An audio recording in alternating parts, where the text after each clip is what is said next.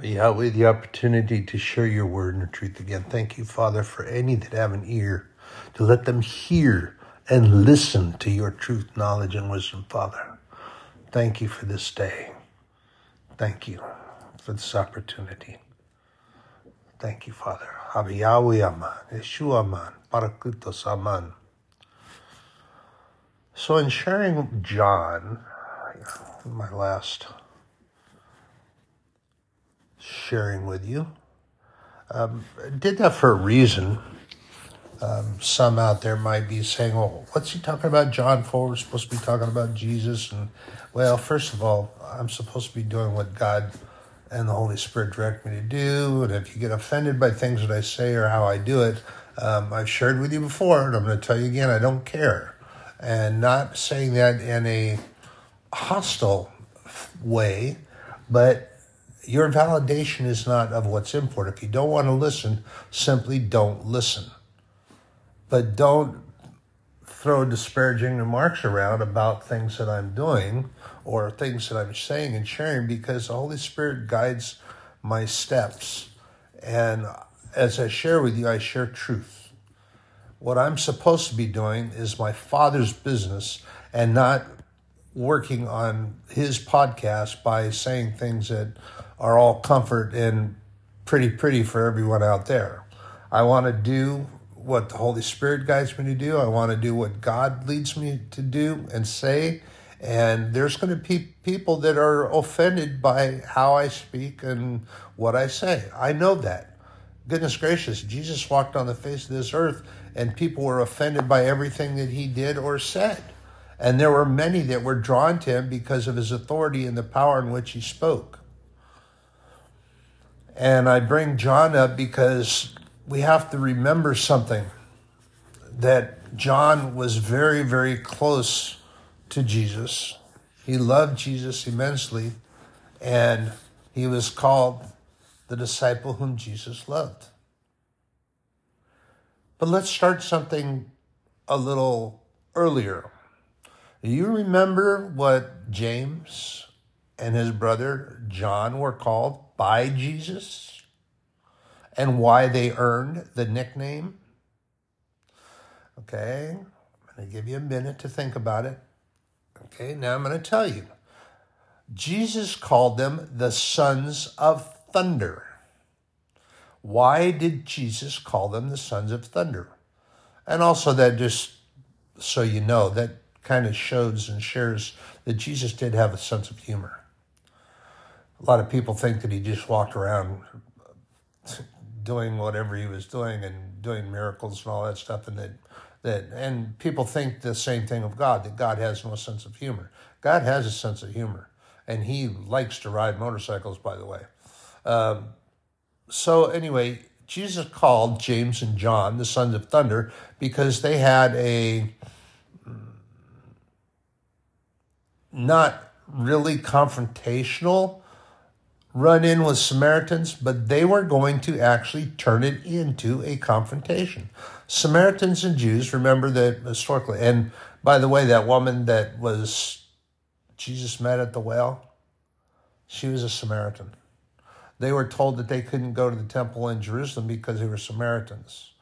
And that well that they were drinking, that was Jacob's well. And they called Jacob their grandfather. The Jews and the Samaritans are related, but yet because of Samaria's, that region that they were from, they had trespassed and they violated the laws of Moses, and it turned into kind of an ugly thing. They had worshipped false idols, but the way I read, it doesn't seem like they were given much of an opportunity to repent, and there were some that did not. But it turned into a very ugly mess because the character of hearts on both sides were not willing to change direction. This is the important thing. The character in their heart, which allows for the Spirit, the Holy Spirit to live within, is what God seeks and what God looks for. He doesn't care what your dress is. Remember, I've shared this with you before. God is a respecter of no man or woman. He doesn't care what you have, what you own, what you look like, how you dress, or how you smell, even. And there are people that they get offended. Oh, he smells like he hasn't bathed for a month. Well, God doesn't care. God cares about the character of the heart. Your character of the heart may be better than any leader of that synagogue or elder of that, or the very one who reads the scripture. The character in your heart is truly that to follow God's word and truly to love your fellow man and woman the way that God directs us to do so. That's what God looks for. Changing direction, changing your mind so that you change your character and you allow the Spirit to come and live within you. That's what God looks for. So, back to James and John. They were called the sons of thunder because it turned into almost a physically confrontational issue, and Jesus had to restrain and rebuke them. And then they wanted to call down fire from heaven for God's fire to come down and smoke them. Jesus rebuked for that, but he did. He called them the sons of thunder because they wanted to call down fire and thunder from heaven so that the Samaritans knew it was God and that they had done it. Wow, seriously? And unfortunately, there are individuals that actually pray that way when they're looking for God to take a side with them, and they look for God to smite those that they're opposed to. I find that very troubling. Just like Joshua was told when he was going down in the valley of Jericho, are you for us or against us? And the response was simply nay. The captain of the hosts of heaven does not take a side except the side of righteousness, except that of righteousness. And then Joshua knew who he was talking to and threw himself down because it was holy ground. The Spirit of the Lord manifested itself to Joshua. Let him know that he was there because Joshua was following God's word and his direction, but was taking the side of righteousness. I've had people, this comes to, Jesus was teaching them a lesson, not just for the thunder and the fire from heaven, but this comes into another lesson for us. Is that not a vain use of the name and the power of God? Think about it a minute. When we are told not to use God's name in vain, people do that a lot. I've had people that were so angry and so upset because they were not getting their way. This had to do with my employment, my work. And they were so upset because I was not allowing certain things. Because number one, the unit that I was on had a break, and there was a mechanical issue that needed to be addressed before anyone could come on. And the individual woman was very upset because I was delaying them from being able to come on and sit in the air conditioner, but I couldn't run anyway because there was a mechanical issue. And she was getting very, very angry and upset and stormed through and in and then continued walking and went outside and around. And by the time she got from the back and up to the front, the door had closed and I started to go. Didn't know that she wanted to come on, and I was clear out into the traffic way, and she was banging. Well, following protocol, I felt badly about it, but there was nothing really now I could do. She was trying to take care of everything herself. I wasn't paying attention to anything that I was saying. And she called down, basically cursed me using the name of Jesus and the sacrifice of his blood. And my goodness gracious. You don't use the name of the Lord in vain in any reason, way, shape, or form. She said, yeah, and the blood of Jesus on you. And that's not a blessing sort of thing. Those words are attempting to use the name of the Lord as a curse. You don't do that. You have to be cautious in your use of the word of God. You have to be cautious in the name of the Lord. You don't use his name in a cursory way. And you don't use the word to purposely get a confrontation started. I mean, I say what I say and how I say it because that's what I am.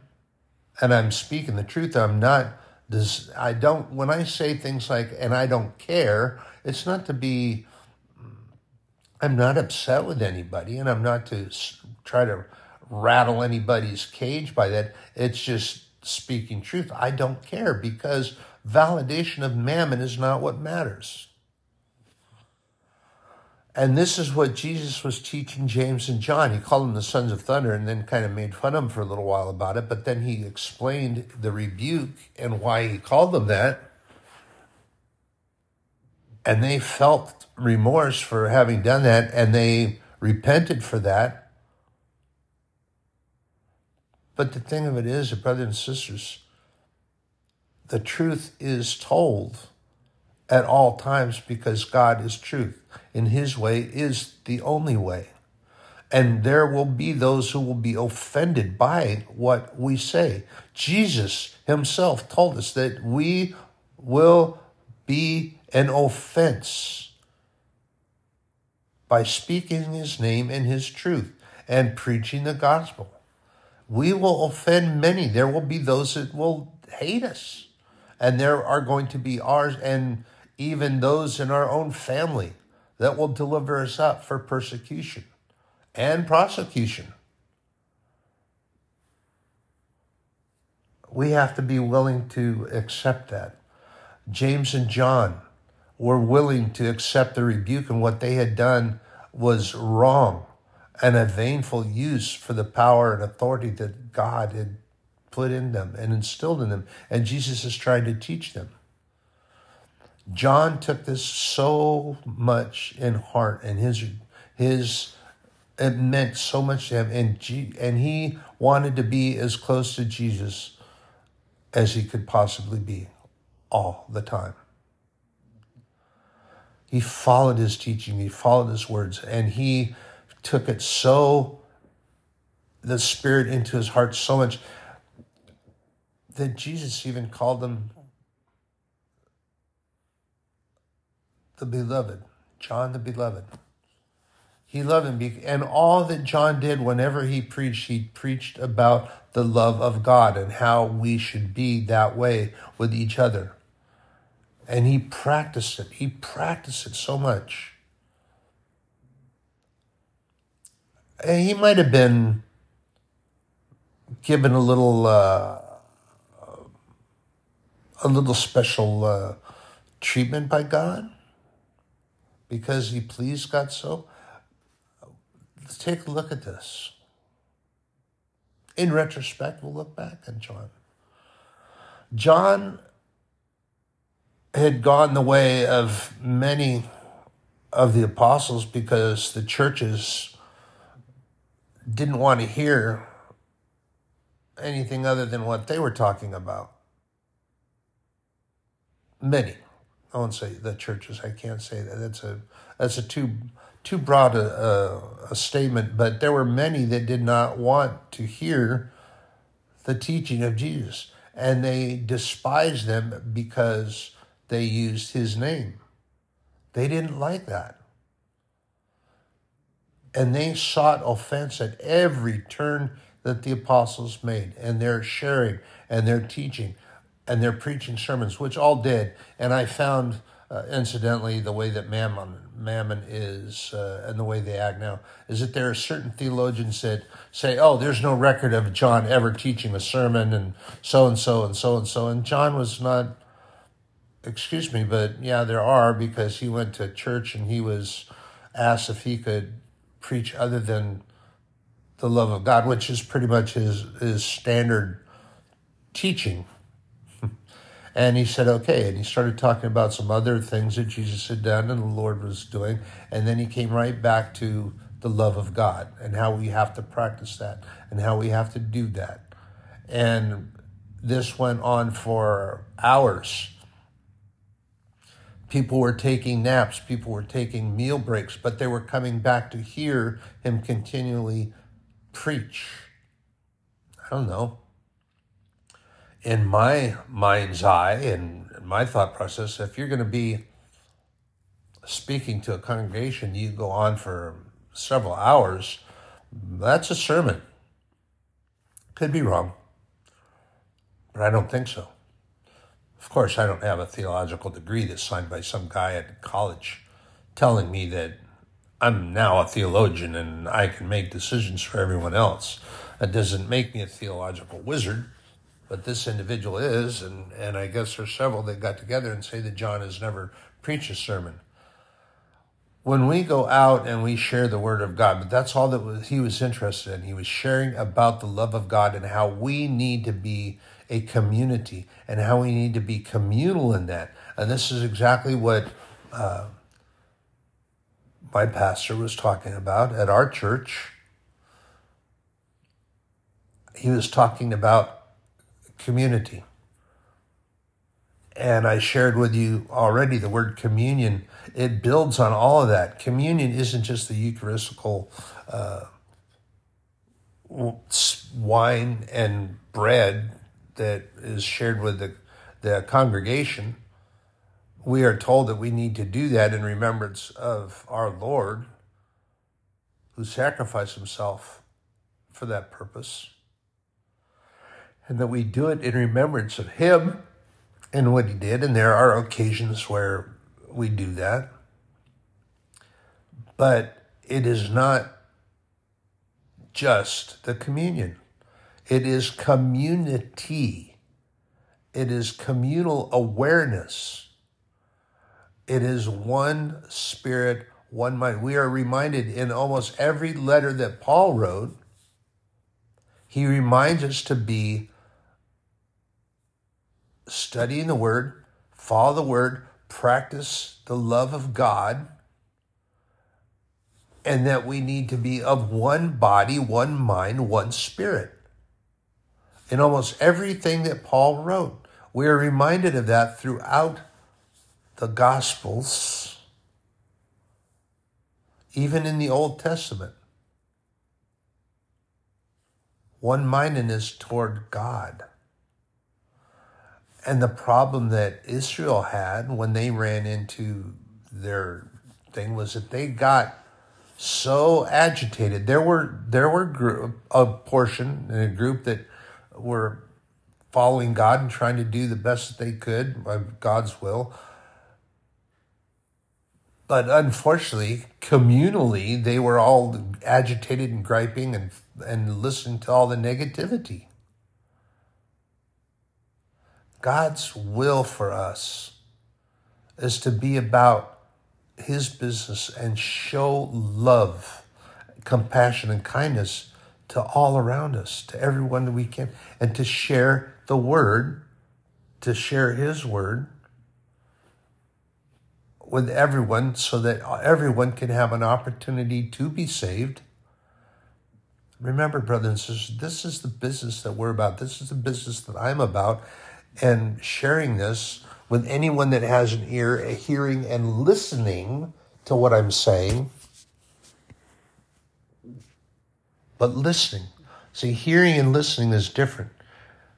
You might set your speaker down. You can hear that I'm speaking. But if you're not listening and paying attention to what's being said, you're only hearing a noise. From another room, you're hearing the fact that the speaker's on. But you're not listening to what's being said. I've shared that with you before. Hearing is the physiological aspect, but listening is the actual psychological aspect. You're hearing what's said, it's being planted in your thought process, and you're trying to establish that. Brothers and sisters, just share the truth. Speak the truth. When you speak about the Lord and you come from His Word, the Bible, that is His Word, His truth, His knowledge, and His wisdom. Ask for that. Be guided by that. The Holy Spirit guides me in that thing. I've asked for it. God has blessed me by giving that to me and allowing it to happen. John did that very thing. He loved Jesus so much. He really made a turnaround when Jesus rebuked him and his brother for that. He took it into his heart so much, and he wanted to be so close to Jesus all the time. John was also in many depictions that are painted, medieval artists and things that are painted. John is the one that is leaning against Jesus at the Last Supper. And he wanted to be as close and near to the Lord as he possibly could. Not only in the physical aspect of that, but in his heart, when Jesus was transfigured on the mount and he went to heaven.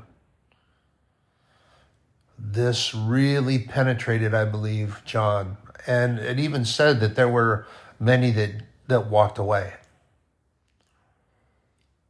They just, Jesus isn't here anymore. What's the use in that? And they left and they walked away. They just gave up.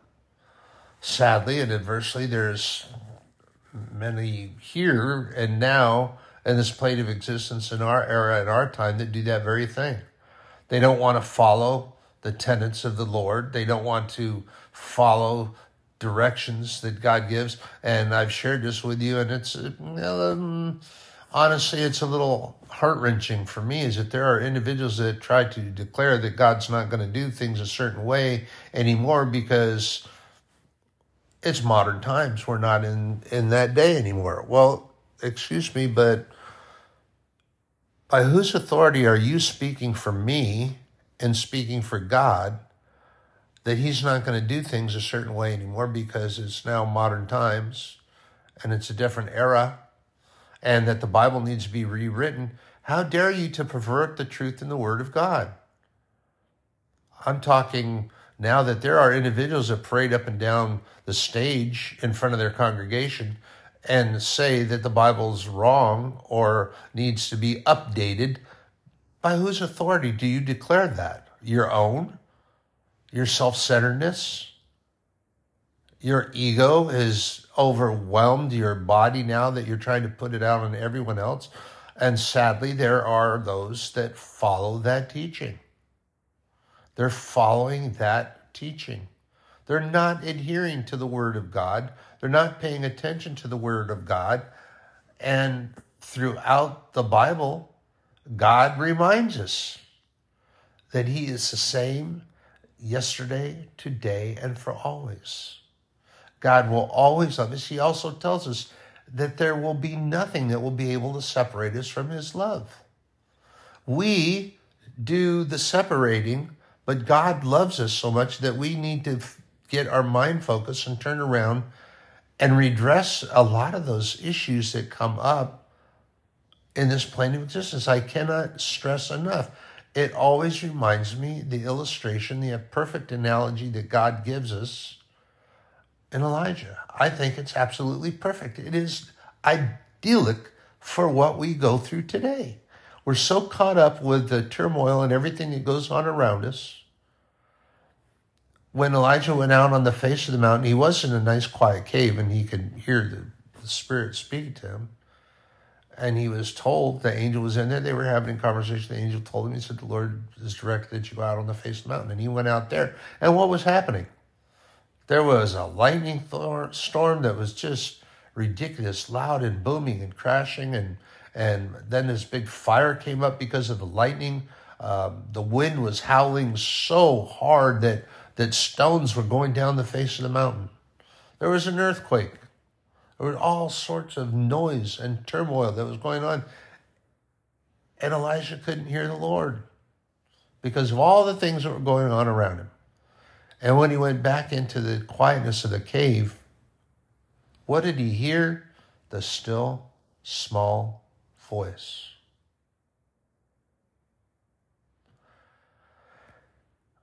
I think that this is also a way that this can be used as another analogy toward other things. Have you ever found yourself into a verbal argument with a family member or somebody else that come around and then each one of you starts stepping up louder and louder, turning the volume up at a little bit of this, and you're louder than that person there because you want your voice over that person, and that person gets louder and it goes up, and pretty soon there's just so much loudness you can't even tell what each other is talking about. And I try to remember to practice this because my earthly father shared this with me. And he had a boomer. I mean, he was in the Marine Corps. He learned how to project. But when he said that if you're in an argument or a confrontation, he said, just lower your voice. Talk quieter. Even below a normal tone. And people are going to lean in. They're going to say, what? What are you talking about? What'd you say? They're going to want to hear what you're saying. And then you speak in a soft tone. Say, look, and if need be, then you say, I'm sorry that we got in this argument and that I was trying to make my point, the right point, and I'm sorry. And you ask forgiveness, and it can go from there. But it doesn't, and God simply, people have this image of God, as that God's up on this great, big throne, which he does sit on. But they think that God is this gigantic being, and that they run away. Many times they run away. They run away from the very thing that they should be running to. Because it's not an auspicious fear. They have a physical fear of God because of how big he is. But remember, he speaks in a still small voice. He comes to us in his spirit with a small voice. He's not going to holler in your ear when you're in your quiet place. You've retreated from the public eye and you're talking and spending time with God and sharing God's word. Why is he going to be screaming in your ear? There's no reason to do so, and he's not going to. God comes in a still small voice, and he does that because he wants us to lean in to hear and listen to him. It's important that we lean into God. Lean in to hear that still small voice. Listen to what he's telling you. Hearing and listening. Hear what's said. Listen to what's said. Follow the guidance of the Holy Spirit. This is a thing that John did. And he believed in the love so deeply. And the people heard the authority that he spoke with. And they were taking cat naps. They'd go get food and they'd come back. And they wanted to hear what he was talking about. He was speaking with authority that the Lord gave him. And when they came and tried to take his life, they couldn't execute him They went through all the steps, and they were actually getting tired of trying to do it. They tried to boil him oil. That didn't work. They put him in a cauldron of bubbling, boiling oil. And he came out as if he had just taken a bath. I mean, it was oil, and it was really hot, but I mean, he was unharmed. He was not harmed. So they took him, and they put him out on the island of Patmos. And they were going to keep him there and have him die there. The island of Patmos is where John penned the book of Revelation. But John was not alone there. The angels came and ministered to him. The angels came and spoke with him. The Lord came and visited John. The letters to the churches in a vision that were given to him by the Lord Jesus came and spoke with him. He was directed by the Lord, and he wrote those letters to the angels of the churches. Remember, I've shared that with you before. Angels. That's a terminology that was used for the pastors of a church. They're shepherds, prophets, angels.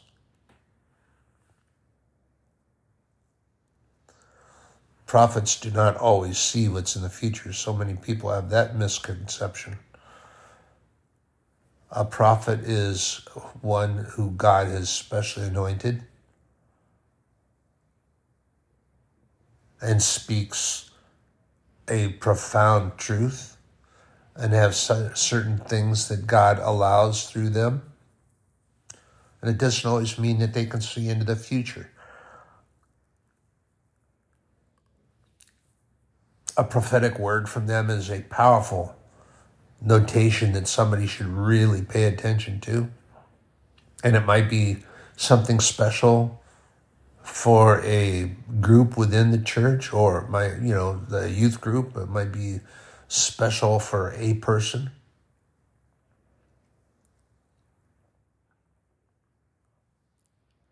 But the thing of it is, brothers and sisters, what we need to be focused on is God's truth, His knowledge, and His way. That is being in God's business, in our Father's business. And that is my desire, to be in my Father's business, and I will share with you, always share with you the truth, His knowledge and His wisdom. That will always be a deciding factor of what I share. Is it God's truth? Is it His knowledge? Is it His wisdom? Does it come from God? As I've shared with you, I'm not going to, what was that word? I forgot. Oh, the hyperbole. I'm not going to make stuff up in my story to go along to elevate myself or to enhance what's being said. If it's not truth, if it doesn't come from truth, I'm not going to do it. There's some people that'll do that. I'm not one of them. But the thing of it is that you have to be aware. And the Holy Spirit will guide our steps. We pray for that, and it will be so. The Lord tells us that. The book of Proverbs tells us that. We're told throughout the Bible to lean into God, follow His word, and the Spirit of the Lord will guide our steps. The Spirit of the Lord will guide our steps. We're reminded of this. Solomon talked about it in the book of Proverbs. And then we come all the way back, and Jesus reminded us of that. And then the way He had to remind us is because the compassion that Jesus had allowed Him to feel what was going on with the disciples. When He was getting ready to leave, He said, I have to go. I need to be there to do this thing. I've come to do what I came to do. I was crucified. Now I'm not. Our Father has raised me, and I've got to go home. There are things that I need to do in preparation for you to come home. And I need to get that done. But remember this, is that I'm leaving, but I'm going to have the Holy Spirit avail itself to you and will come here and be your comforter. You're comfortable now because I'm here with you, and I got to go home. I was given so much time. This is about having everything done and prepared for you. So it's got to be done. But the Holy Spirit's going to guide you and teach you, and it's going to be here. And he had to give them those words of comfort for the comforter.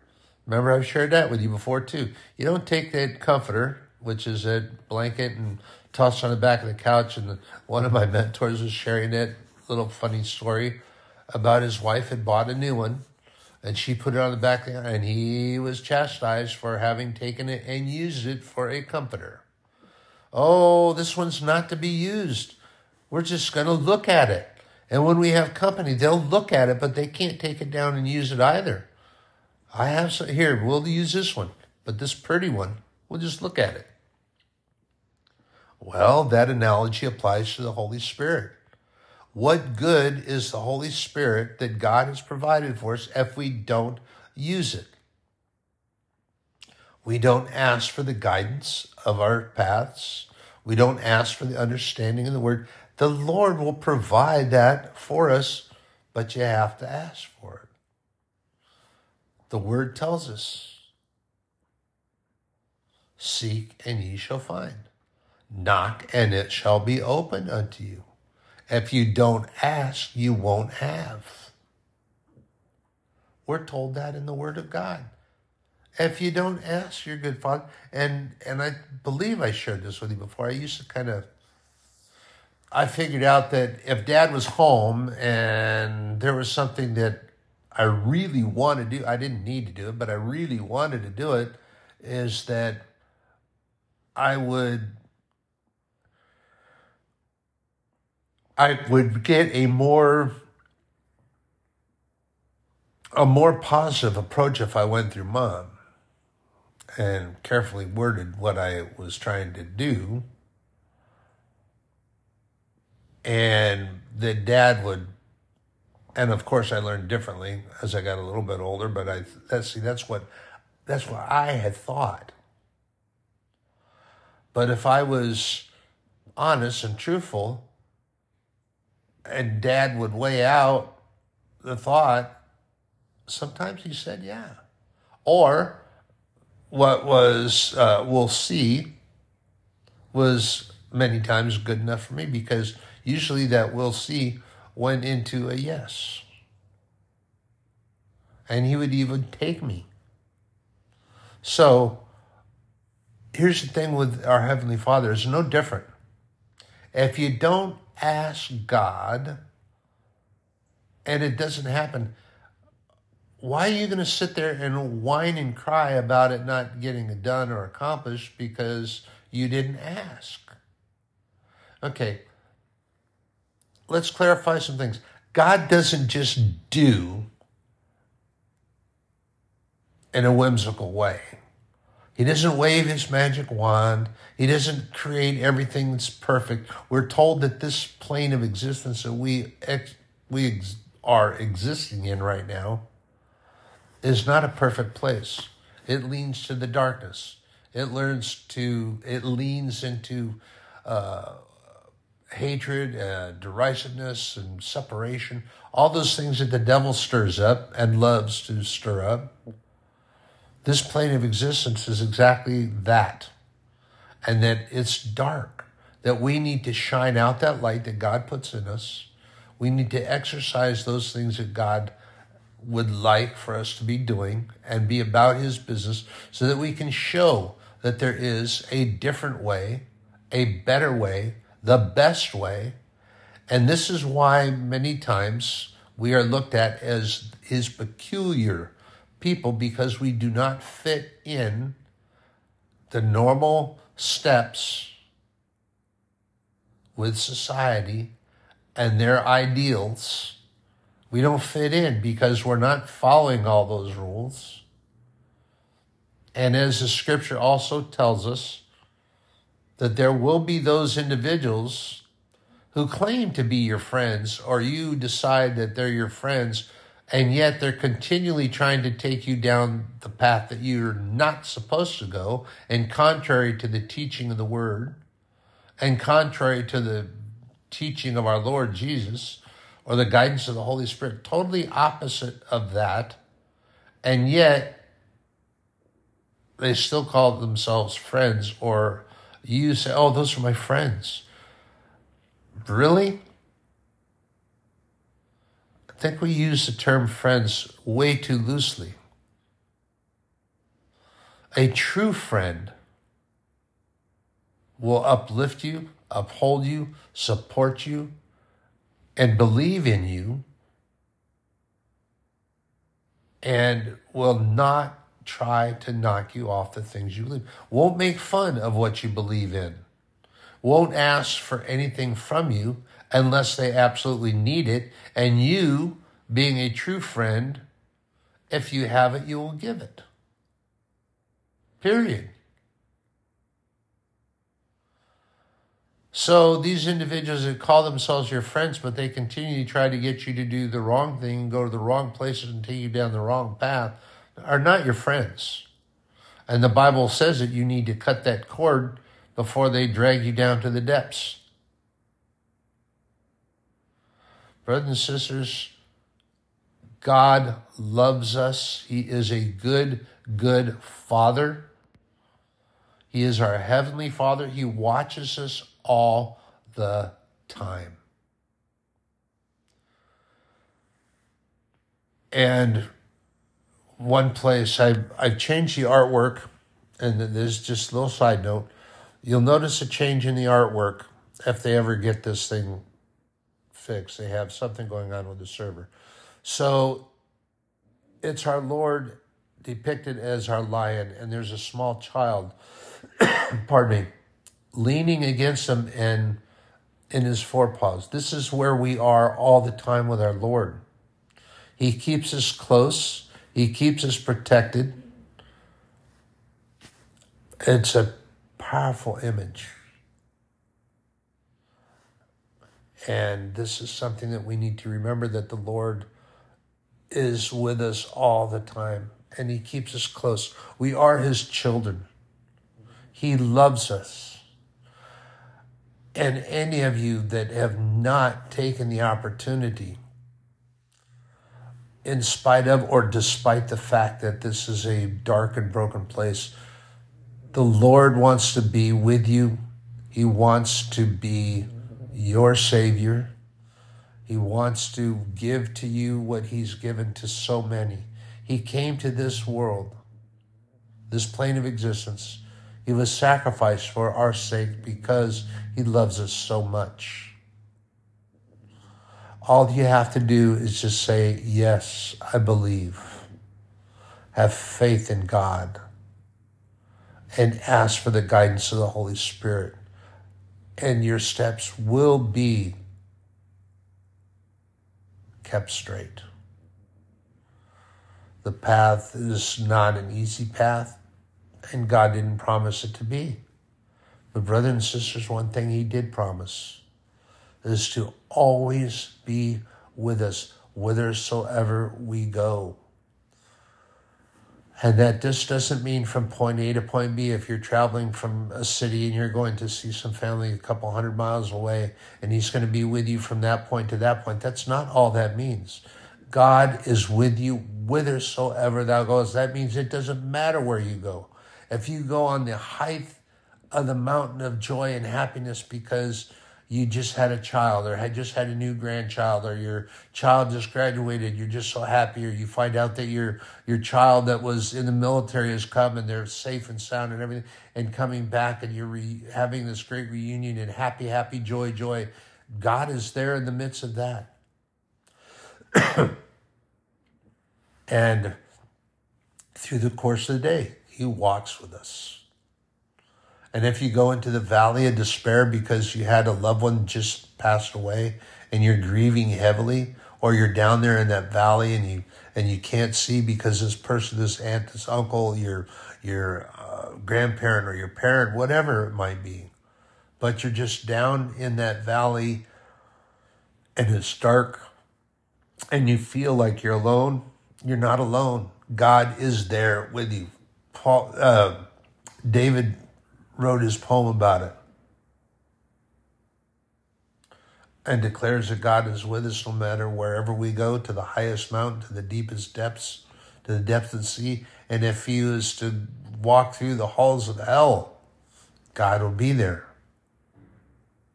You just have to believe that. Have faith in that. The Holy Spirit will guide your steps. And it's a very simple thing to do. Everything about God is truth and love. He loves us so much. You want to do that, you can do it on your own. You can do it in your house. You can get to a quiet place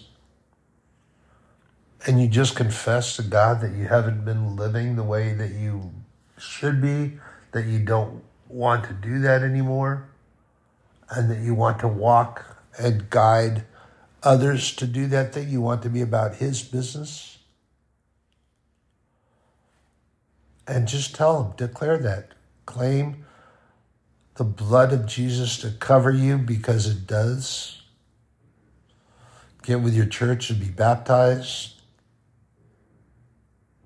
And then just seek the Holy Spirit to guide your steps, and he will. Like I've shared with you, I will believe that Jesus is your only begotten Son. I do want to have faith in you. Father, Holy Spirit, guide my steps. Let's go.